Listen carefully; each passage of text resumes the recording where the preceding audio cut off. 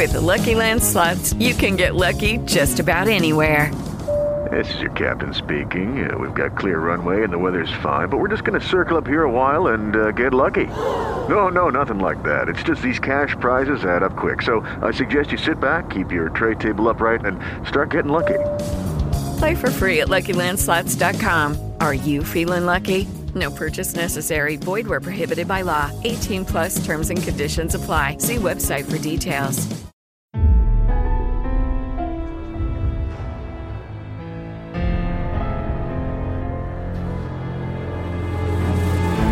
From NBI Studios, this is Truth and Justice, a crowdsourced investigation in real time. I'm Bob Ruff.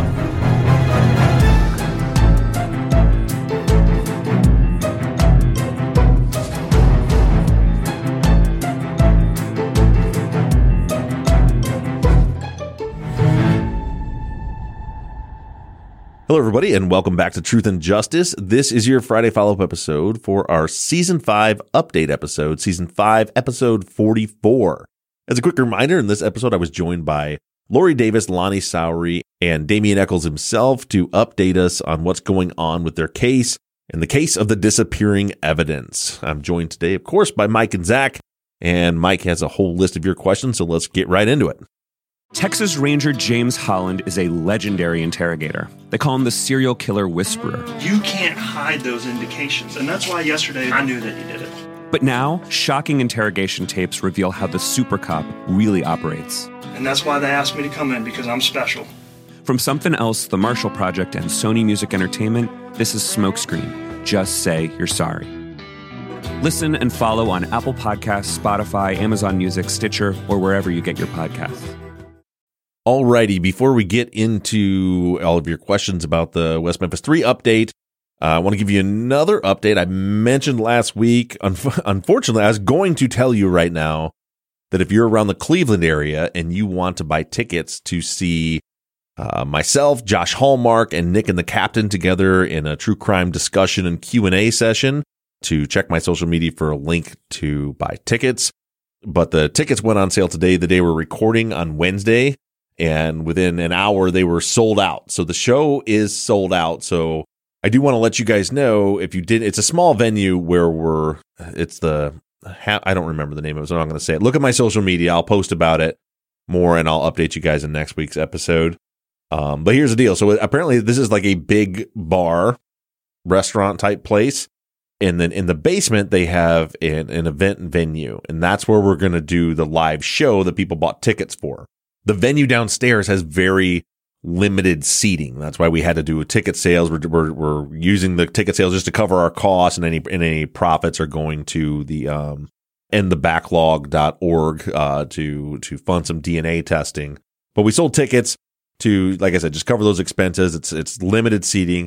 But if you missed out on, it was posted on all my social media, but if you missed out on getting tickets and you're around Cleveland and you still want to come, you still can. The details, again, I'll share, but I believe the doors open at 6:30. The show's from 7 to 8 or 8:30.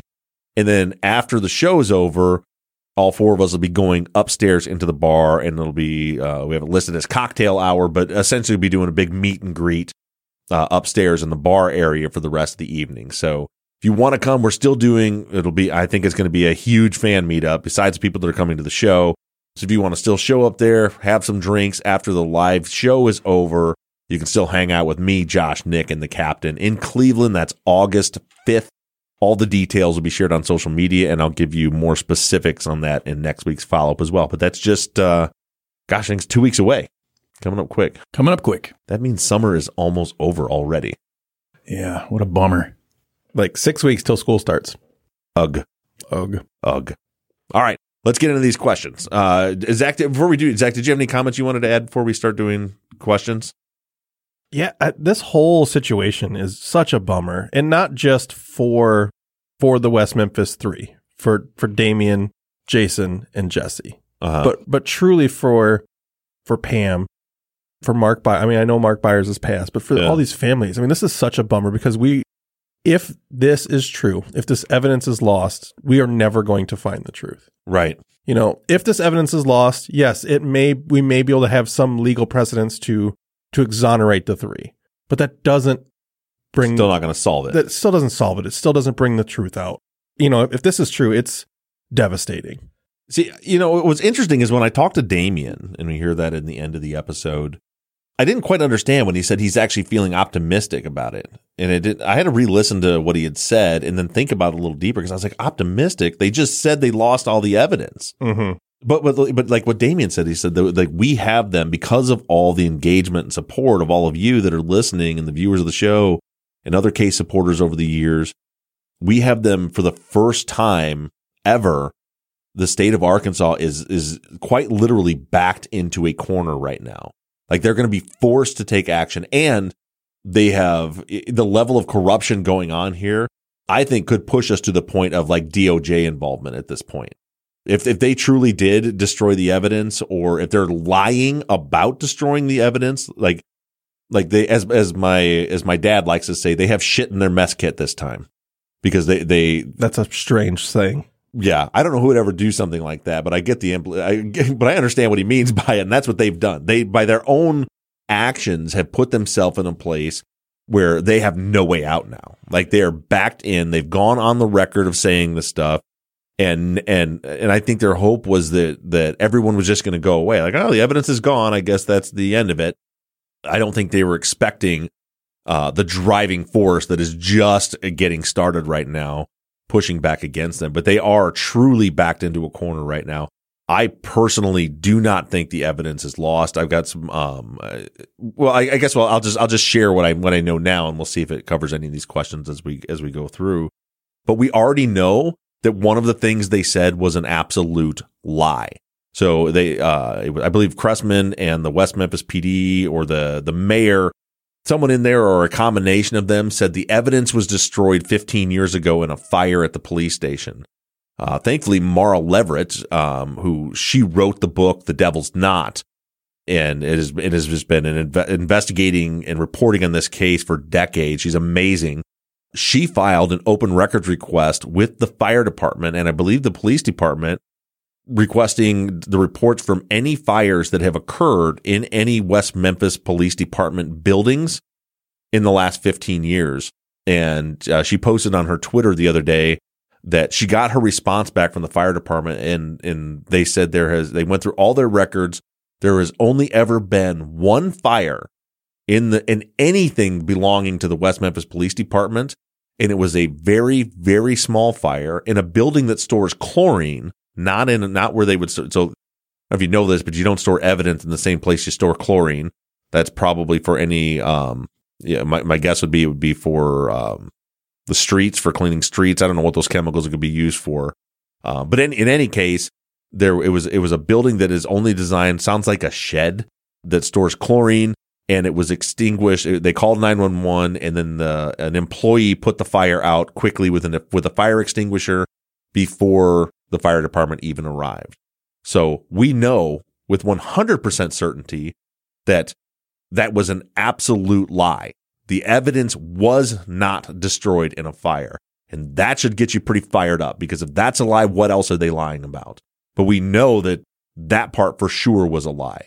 And then the rest of it, you got to look at the verbiage that's being used. I keep saying it over and over again, and I was saying it. You heard me in the interview saying it.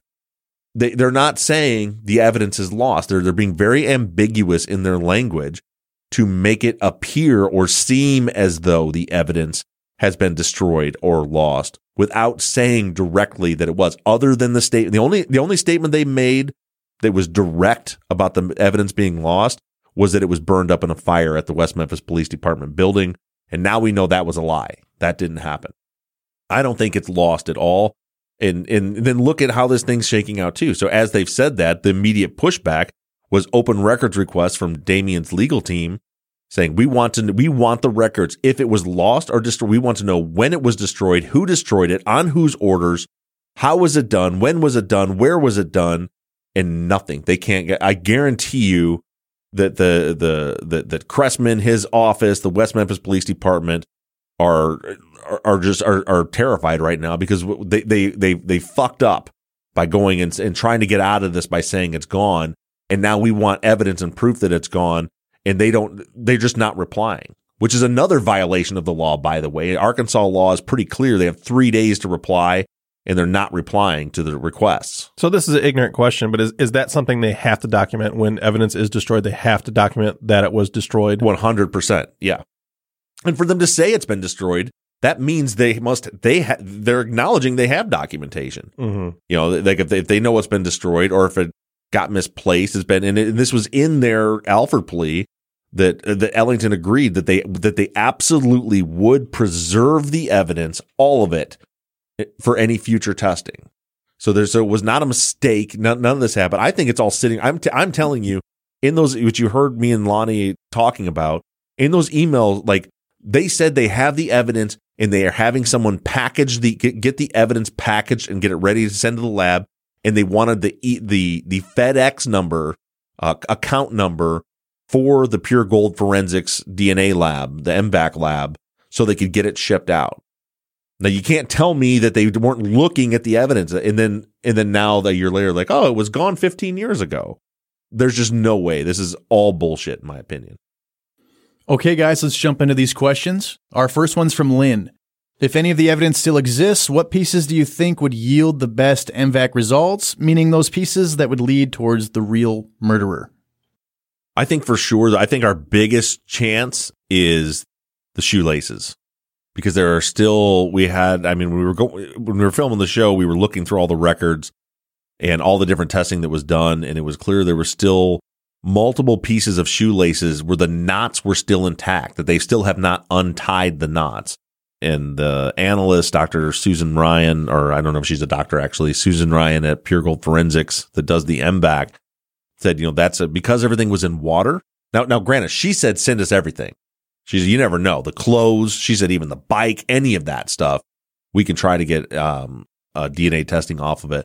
But our best bet is probably the knots, because number one, when you tie a knot, as she said, you shed all kinds of skin cells when you're tying a knot together. So that's a place where the killer's DNA absolutely should be, for starters, number one.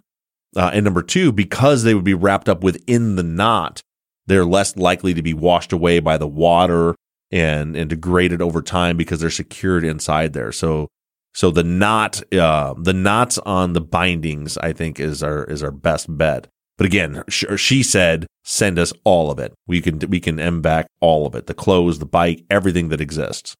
Step into the world of power, loyalty, and luck. I'm gonna make him an offer he can't refuse. With family, cannolis, and spins mean everything. Now, you wanna get mixed up in the family business. Introducing The Godfather at ChumbaCasino.com. Test your luck in the shadowy world of The Godfather slot. Someday, I will call upon you to do a service for me. Play The Godfather, now at ChumbaCasino.com. Welcome to the family. VGW Group. No purchase necessary. Void where prohibited by law. See terms and conditions. 18+. Hello, it is Ryan, and I was on a flight the other day playing one of my favorite social spin slot games on ChumbaCasino.com. I looked over at the person sitting next to me, and you know what they were doing?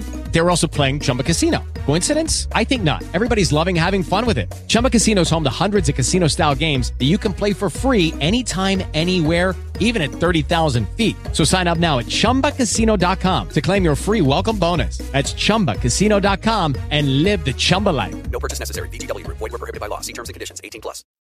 Nextland says, when you started the Forgotten West Memphis 3, you said you were reluctant to investigate a famous case covered by so many. But look what you have helped them gain in finding the truth. Will you consider doing another famous case in the future? Why or why not? It would have to be a very specific set of circumstances for me to. I mean, the cases are, I would say, easier from, even like a marketing perspective. If I was to grab a very famous wrongful conviction case and say I'm doing a podcast on it, you have a built-in audience. It brings more people in. But number one, I want a big part of our mission here is to help people that don't have anyone fighting for them. And so to grab a case that already has a ton of support and lawyers and all that stuff already built in and a lot of media, we're just kind of adding to it, which everybody always could use more help. But, you hate to miss out on the case that no one's ever heard of. I always think back to Ed Aids case. No one had ever heard of his case. The Innocence Project hadn't taken his case. He had no lawyers, no help. And because we took it, obviously he's home now, which is amazing. But but look at all the support from you guys and the reconnect. There's just so much more we can do with someone that doesn't already have a lot of media coverage and support around them. And when I say that I wouldn't rule it out, it had to be a specific set of circumstances. And in this case, in the West Memphis 3 case, if you remember back when I took it, my reasoning for deciding to take it is because when I watched all the documentaries and listened to everything that was out there on it and read the books, what I realized is everyone seemed to have missed something, and that is Stevie, Michael, and Christopher. That even though Damien, Jason, and Jesse had a ton of media surrounding them and all this help and all these things that they had going on for them, no one had ever stood up and fought for Stevie, Michael, and Christopher. I'll be the first to admit, I've been a supporter for a long time. I've followed this case. I've been very active in this case for a long time. And I'll be the first to admit, I'm very guilty of that. Very guilty of not focusing on the three children. Right. Only the 3 that were in prison, and not really trying to find the truth, trying to get them out. Exonerated. Right. Yeah. Which is, needs to happen. Obviously, that's not to diminish that at all, but that's why I took it. That's why I took this famous case, because it was, yes, everybody else had covered it, but nobody had ever covered it in the way that we covered it. Nobody had ever gone out on a mission to find out who killed Stevie, Michael, and Christopher. Everything was around the other 3. So that was a very specific set of circumstances where the title, The Forgotten West Memphis 3, came from. So yeah, again, I can't rule it out, but it's definitely not my intention. As of right now, for those of you that are on social media, I put out a call a couple weeks ago for some volunteers. We're trying to delegate some things. I have a ton of people that are always wanting to help out. And so I put a post up saying anybody that wants to volunteer for a number of different things that we have going on around here. But one of them was to help select our next case. And we have a team of six people that are all listeners from all different backgrounds. I would say their names right now, but I don't remember exactly all of them off the top of my head, and I don't want to miss anybody. So you'll hear about them later. But, we've got everything from people with, master's degrees in library research to people who have worked for state police agencies to experts in open records requests to people who work for innocence organizations. We've put together a hell of a team right now that is working on selecting the next case. So with that team, I'm certain that we're going to end up in season 11 with a case that, meets those criteria in that it's somebody that I truly believe is wrongfully convicted and that needs help, that doesn't have help. Lauren says, has Pam Hicks heard anything about this destroyed evidence? Did West Memphis contact her at all? And would she be able to sue if it was destroyed? I don't know if Pam herself knows. I did have one of her sisters reach out to me after the episode aired and thank me for what we were doing, and said they're listening and watching closely as how this develops. But as far as if Pam could sue, and that I don't know. I haven't heard from Pam directly, and I don't know if she's been made aware yet. I assume she is because her sister knows about it. Lynn says, what legal obligation did the police have to notify the accused of the so-called fire 15 years ago? Well, I mean, as we said now, we know that there was no fire. So that kind of, null and voids the whole thing. But I don't know exactly what legal obligation. But keep in mind, 15 years ago, we already knew that was bullshit. The Alford plea happened 10 years ago, just shy of 10 years ago. It was in August of 2011. And leading up to, they were still testing this evidence at that time. There was testing happening with the evidence right then. So we know it wasn't destroyed before that. Jenna says, what would the specific legal consequences be if the evidence has been destroyed? Would the Alford plea be thrown out completely so now they can sue for wrongful conviction? Or would they just be suing for breach of contract or destroying evidence in their case? And would it really make a difference either way? I don't know. The biggest issue, as Zach said, is if the evidence is actually gone, then we'll never find the truth. I think what we found through the investigation I did through making the TV show is that this case isn't going to be solved by a witness. It's not going to be solved by a new voice coming into the case. The only thing, it's going to take science and forensic evidence to solve this case. So that's that's the most upsetting part. As far as what Damian, Jason, and Jesse can do, I don't know. I mean, it's not new ground. I think I mentioned on the episode, I don't remember if it was on the air or not, when I was talking to Lonnie about the Youngblood case, but there is legal precedent out there, and I'm not a lawyer, so I'm not the one that would, I don't know what the options would be, but I think it was Mike Ware who told me about the Youngblood case when we were discussing it in Kenny Snow's case, where, it was something similar to this, where the state was required, I think it's out of Arizona, the state was required to preserve the evidence. And then they're also required to allow new DNA testing. And this guy said he wanted to do, put in a motion to do DNA testing on the evidence in his case to prove his innocence. And the state had destroyed it. And so they went all the way to the Supreme Court.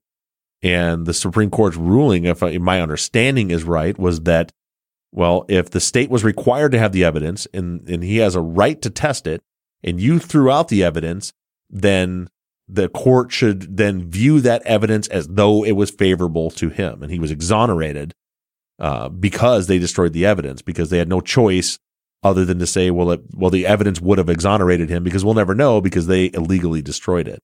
But it does a lot of things. It opens up lawsuits. It opens up different avenues for exoneration. I'm not a lawyer, and so I don't know. I don't know where things will go. But it's definitely, as I said, they are backed into a corner big time right now. Kim says, what actions do you recommend we take now, if any, to support finding answers to where the evidence is? Has the prosecutor or PD provided a list of what they say they have and what they don't? They haven't. That's what they're waiting for in the with the open records requests. Their legal team is still pushing. What we can do right now is it's the same thing as we did before. We need to write letters. We need to make phone calls. We need to send emails. I need to put together a better contact form that's easier. At the episode we just directed you, and that is a great place to get all that information, to westmemphis3.org, their website, and it's got contact information there. But I'll try to put together a graphic like I did last time after the TV show that has just in one place where you can get all that information.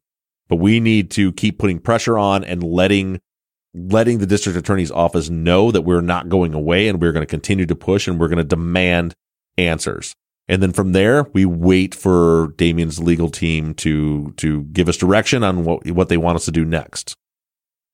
Brian says, at the risk of putting a crazy conspiracy theory out there, what do you think the chances are that if the evidence isn't destroyed yet, that someone will actually destroy it now and fraudulently backdate the documentation just so the DA or whoever can save face? I think that's why we need to immediately be putting pressure on them and let them know that all eyes are on them, because I'm sure that's being considered. I mean, according to Damian, I haven't heard this anywhere other than him. It was reported to them from a reporter that that Cressman had told a reporter that he's planning to file a motion to try to destroy the evidence, which is I mean, outrageously disgusting. That in the midst of them trying, if that's true, in the midst of them trying to get this DNA testing done, that he's making an active effort to destroy the evidence. And by the way, that's what would be required. Like, you can't, in a case where it is legally documented and required that the evidence be preserved, the only way that you're allowed to destroy it is through a court order. And that's why, it should be very easy for them to track this. You can't just destroy evidence when the state law says that you're not allowed to destroy it, and you're under an agreement and contract that says you're not going to destroy it. I just can't understand why these people are so actively working to protect the people before them. If this is, if this holds up as a wrongful conviction, which it should. Right. But why are these new people that have no involvement with this before actively trying to push this away? I think that it probably has to do with a number of things. Number one, I think, is probably money. If they are proven to be full, as part of the Alford agreement, they can't sue them. When they're still pleading guilty. Mm-hmm. But if then there's new evidence presented and they were truthfully wrongfully convicted, and they can prove that and they're exonerated, then they can sue the state for a hell of a lot of money. So I think that probably plays into it. And I don't know. I feel like there's got to be pressure coming from somewhere, whether it's top down from the state that doesn't want to risk the money, but I don't believe that. Even Well, that's the part that gets me, because if they're willing to do this, they're still opening themselves up to a lawsuit. Right. So monetarily, what are you really doing? Yeah, I don't know. It makes you wonder, is there someone behind the scenes that is pushing for this not to be done? Do they have connection? Is there a suspect in the case that, I mean, how big of a tinfoil hat do you want to wear at this point? When they're showing you that they're willing to go to these lengths, then it's hard to know how far they'll go. It's scary for sure. With Lucky Land Slots, you can get lucky just about anywhere. Dearly beloved, we are gathered here today to... Has anyone seen the bride and groom? Sorry, we're here. We were getting lucky in the limo and we lost track of time. No, Lucky Land Casino, with cash prizes that add up quicker than a guest registry. In that case, I pronounce you lucky. Play for free at LuckyLandSlots.com. Daily bonuses are waiting. No purchase necessary. Void where prohibited by law. 18+. Terms and conditions apply. See website for details. Miriam says, "Hi, Bob. Can you clarify which pieces of evidence, if any, you have physically seen yourself during your initial investigation?" Not any of this evidence that we're talking about here. When I went into Ellington's office and they brought in several boxes of, air quotes, evidence in the case, but it was mostly documents that I was looking at. These were everything, documents, even printed off emails between the family and Ellington, lab tests, things like that. There wasn't the only physical evidence that I recall seeing. I know there was some, but I remember they had the teeth molds that they took of Damien, Jason, and Jesse. The molds were in those boxes somewhere, but there wasn't any of the, there wasn't bikes, clothes, stuff like that. Stuff that is packaged and that had been sent to a lab and is packaged and preserved was not. These were just boxes of files. Our last question's from Sarah. Not case specific, but do you think the current scrutiny put on past cases will lessen misconduct and false confessions in the future? Meaning, do we think all this true crime focus will help outside of any law change? Yeah, I mean that's a big part of our mission. There's the close view of what we're doing is the specific case that we're working on, but then the macro view of what we're doing is we're trying to change the system, and not just me, not just us as an audience, but that's the true crime podcast genre, specifically the wrongful conviction true crime podcast genre specifically. Take us, the Undisclosed podcast. Look at Madeline Barron, Maggie Freeling, all these podcasts that are out there that are covering these wrongful conviction, and they're exposing police and prosecutors for what they're doing. And it's not. Matter of fact, I just last night I had a Facebook conversation with somebody that didn't like an implication that I made about a cop in the Jennifer Jeffley case, and as I said, like, I'm going to call people out for I'll tell you if it's my opinion or things are fact, but exposing misconduct is a big part of, and a lot of people don't like that. There's people out there that don't like, well, you shouldn't be picking on these cops and these prosecutors, for they're just trying to do their job. But no, I'm sorry. You have a standard that you need. If you're going to be in that position, you have a standard that you need to live up to, because people's lives are in your hands. And I am going to expose them, and I am going to call them out on it. And so is Maggie, and so are Susan, Colin, and Rabia, and so is Madeline Barron, and so are all these podcasts that are working on these wrongful convictions. And I know there's many more out there, and there's many more to come.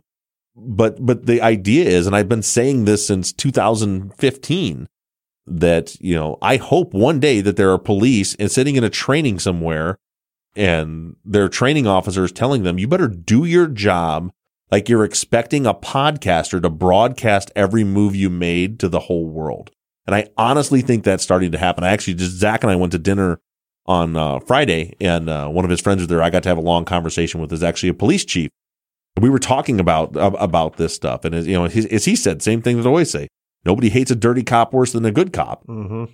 And he was explaining some of the things that he teaches his new recruits, and it's along those lines. Like, you need to do your job as though everyone can see what you're doing, because in 2021, everyone can. Besides the cell phones that are everywhere, and the YouTube videos and the body cameras, there are people like us all over the place that are digging deeply into these cases and exposing every move that was made along the way.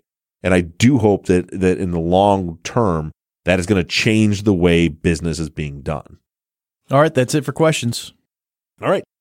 Thank you guys. And speaking of Maggie Freeling, she was on this week's True Crime Binge talking about her new podcast, Murder and Alliance, which is it's about the David Thorne case, another wrongful conviction podcast. Maggie's doing a great job with that. So please, if you have some time, go check out this week's episode of True Crime Binge with Maggie.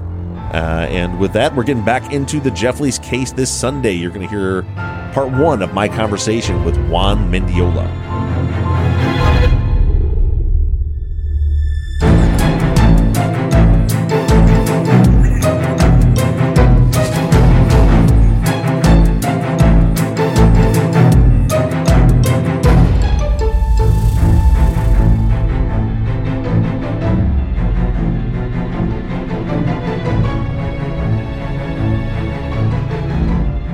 Truth and Justice is an NBI Studios production and is distributed by Wondery. Produced and edited by Mike Bussing, and all music for the show was created and composed by PutThemInASong.com. Our follow-up logo was created by Zach Weaver, and all of our font across all of our logos and banners were created by Tate Krupa of Red Swan Graphic Design. You can find more of Tate's work on Etsy. Thank you to Katie Ross of CreatedInTandem.com for designing, creating, managing, and maintaining our website, Truth and Justice Pod, where you can view all photos and documents discussed in every episode. And a big thank you to our transcription team, Pamela Westby, Kathy McElhaney, Charlena White, Kaywood Yomnick, Ginger Fiola, Edith Swanneck, Lindsay Pease, Erica Cantor, and Jen Reese Incandela. And as always, thank you to all of you for all of your engagement and support. If you like the show and you'd really like to support us, you can do so in a number of ways. To financially support the show, you can go to patreon.com/truthandjustice. On the Patreon page, you can pledge as little as $3 a month, and we also have reward levels on Patreon that include access to behind-the-scenes videos of the tapings of our Friday Follow-Up episodes, ad-free versions of all of our episodes, Truth and Justice Army t-shirts and hats, and even the opportunity to co-host one of our Friday Follow-Up episodes. You can also help us out by going to iTunes and leaving us a 5-star rating and review. And lastly, you can always support us by supporting the companies that sponsor this program. If you have a new case that you'd like us to consider for future seasons, you can submit your cases on our website, Truth and Justice Pod. Just click the case submission button and fill out the form. And the most important thing that you can do is engage in the investigations. You can keep in touch with us through our email at theories@truthandjusticepod.com. You can like our Facebook page or join in on the conversation on the Truth and Justice Podcast fans page. For all of you tweeters, you can connect with us on Twitter @TruthJusticePod. To follow our personal accounts on social media, I can be found @BobRuffTruth. Mike can be found at Murb Gaming, MURRBGAMING, and Zach is at Z2TheQ. And don't forget that we always have our 24/7 voicemail line open for questions, comments, and tips on our cases. That phone number is 269-224-2833. However you do it, stay engaged, stay in touch. But as for now, we're signing off. I'm Bob Ruff. I'm Zach Weaver. And I'm Mike Bussing. And this has been Truth and Justice.